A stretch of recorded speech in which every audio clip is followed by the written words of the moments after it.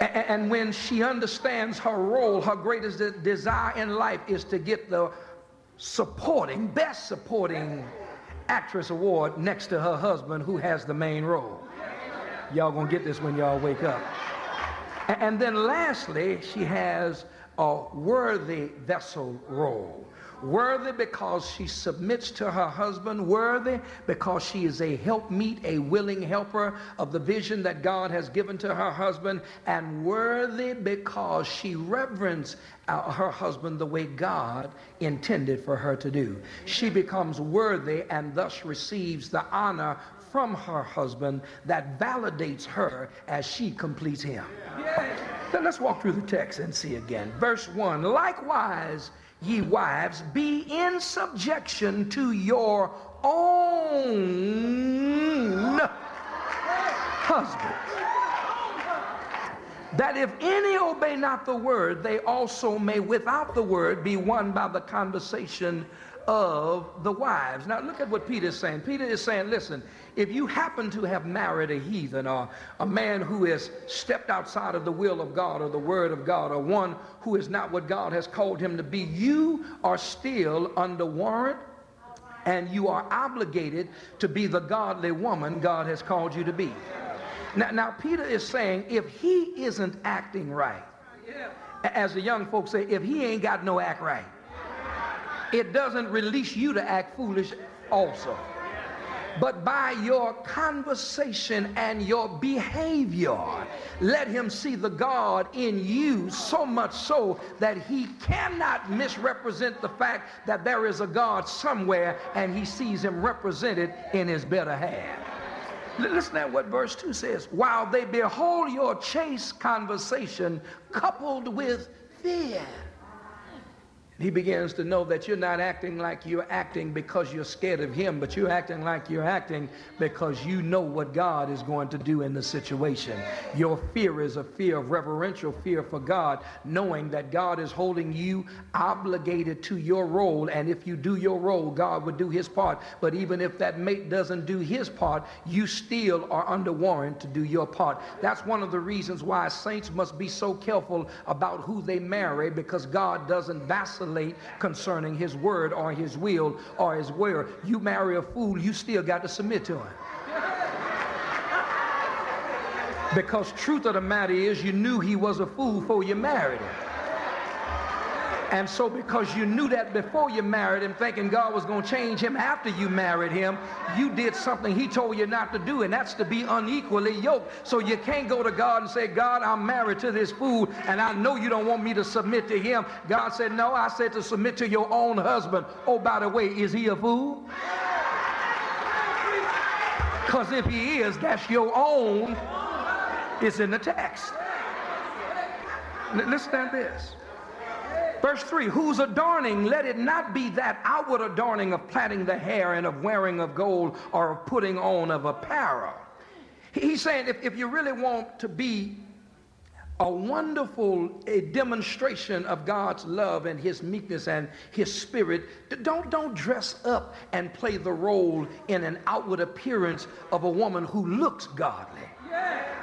Or who looks beautiful, or who dresses the part on the outside and the inside is not reflective of the God she claims she represents. Don't you know anybody can go downtown and buy church clothes?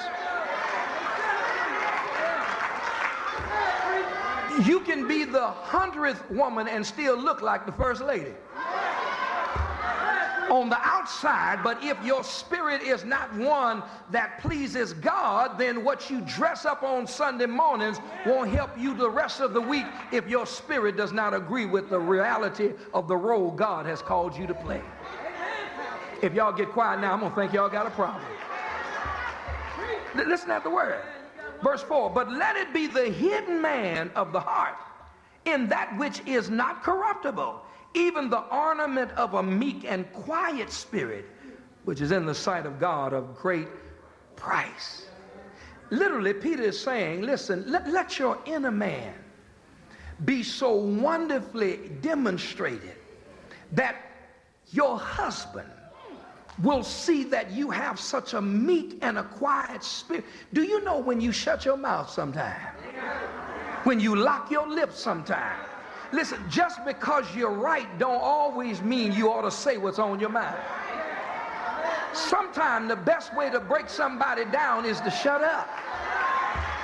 Because it takes two to argue. It takes two to fight. It takes two to tangle. Sometimes when you know you're right, just shut up and let God fight your battle. No, but we got that mentality. I'm going to speak my piece. I'm going to say what's on my mind. What comes up, comes out. Next thing you know, because you're married to a fool, you got a black eye. He done all upside your head. He done knocked you out. You got your people coming to your house to take it because you couldn't keep your mouth closed. You know what you were married to in the first place. Lord, if y'all get quiet, I'm going to know I got a problem in the house. Listen to that. Listen to this man. The Bible says in the end of verse 4, again, even the ornament of a meek and quiet spirit, which is in the sight of God, of great price. If it's in the sight of God of great price, don't you know God can change the heart and the mind of that man if you please God in the functioning of your role? Look at verse 5. For after this manner in the old time, the holy women also who trusted in who? You're not trusting in your husband, you're trusting in God to take care and to deal righteously in your relationship. Because you need to understand that the trust must be in God in order for you to do the right thing by your husband. See, if you don't trust God, you're not going to do the right thing by your husband. So listen at this. Verse says again, for after this manner in the old time, the holy women also who trusted in God adorned themselves, being in subjection unto their own husbands.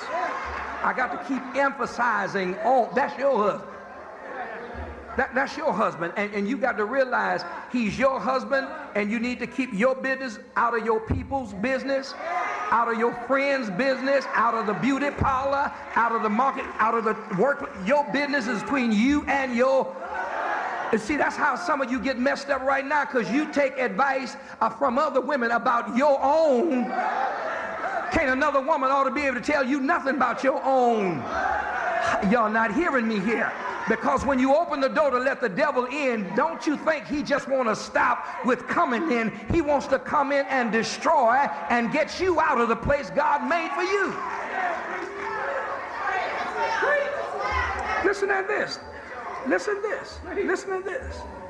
Even as Sarah obeyed Abraham, calling him Lord. Oh, I know I'm going to have to take a minute and deal with this one. Whose, listen at this, daughters ye are, as long as ye do well and are not afraid with any amazement. Now look at this word now.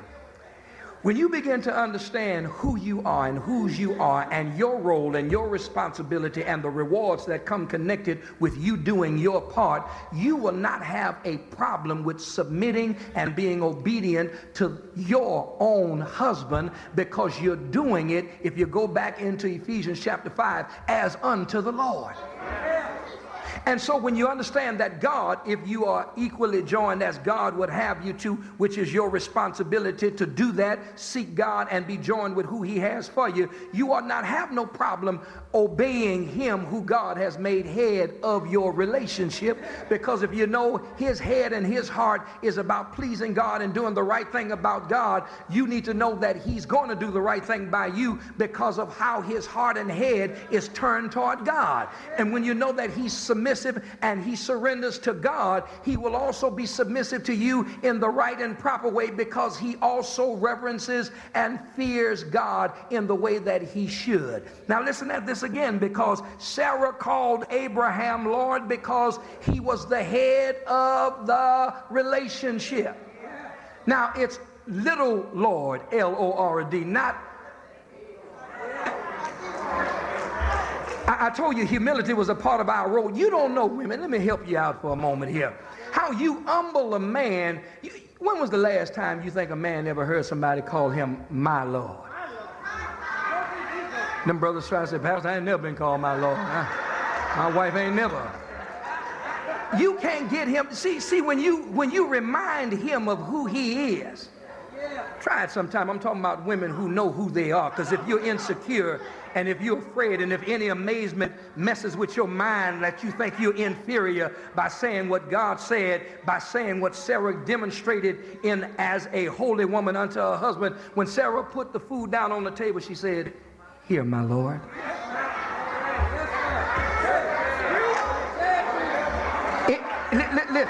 Listen, it could have been egg and rice and goat milk.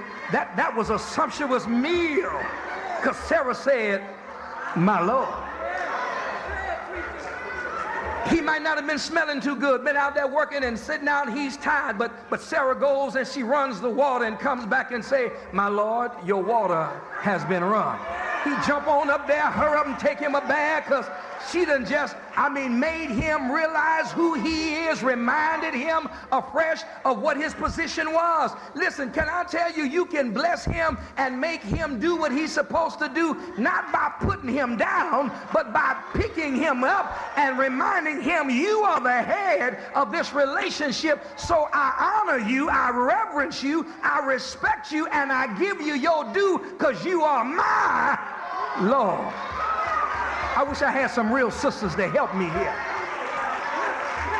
You ain't never got to worry about nothing as long as you do what God has called you to do. I can just see in my sanctified imagination right now, sister, going on. You can let Pastor fool you if you want to. You know what to freeze over before I call you some Lord. You Lord, and they get to rolling their head and the eyes and all of that. Y'all ought to hear me here. Sisters, don't mess your blessings up now. Because I forgot to tell you what one woman won't do. They got some women who ain't holy out there who will call him Lord, lover, Big Daddy, whatever he wants to hear.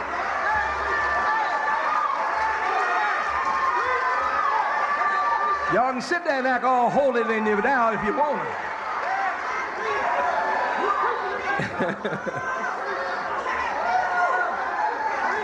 But Chairman, I think I struck a nerve here.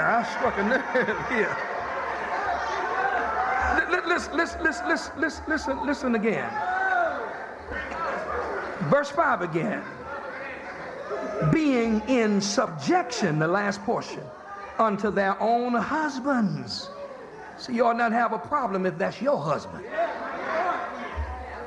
Your husband. Now look at verse 7, because the men had a good time up till now. Likewise, ye husbands, dwell with them according to knowledge, giving honor unto the wife as unto the weaker or precious vessel, and as being heirs together of the grace of life, that your prayers be not hindered. Now there are three words I want to lift up out of this verse to help the brothers understand. First word in verse 7 that I want to lift out is the word honor. You see, you can't give honor until you are honored. And positionally, God made you the honored person who can impart honor to the wife.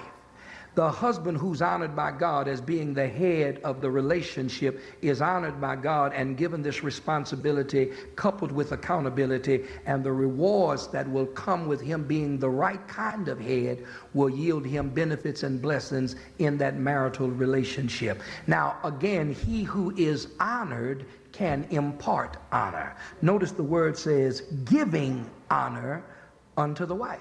He cannot give what he doesn't have.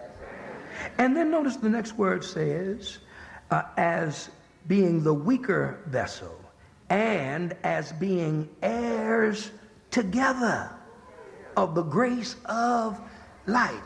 God has joined you two together so that that word grace, again translated favor, God has joined you together to give you together the favor of life, to bless both of you, to be able to elevate both of you, to be able to take both of you to new levels. And as you are heirs of this grace of life, it's a blessing, it's a gift from the Lord. It is an inheritance that God has given to the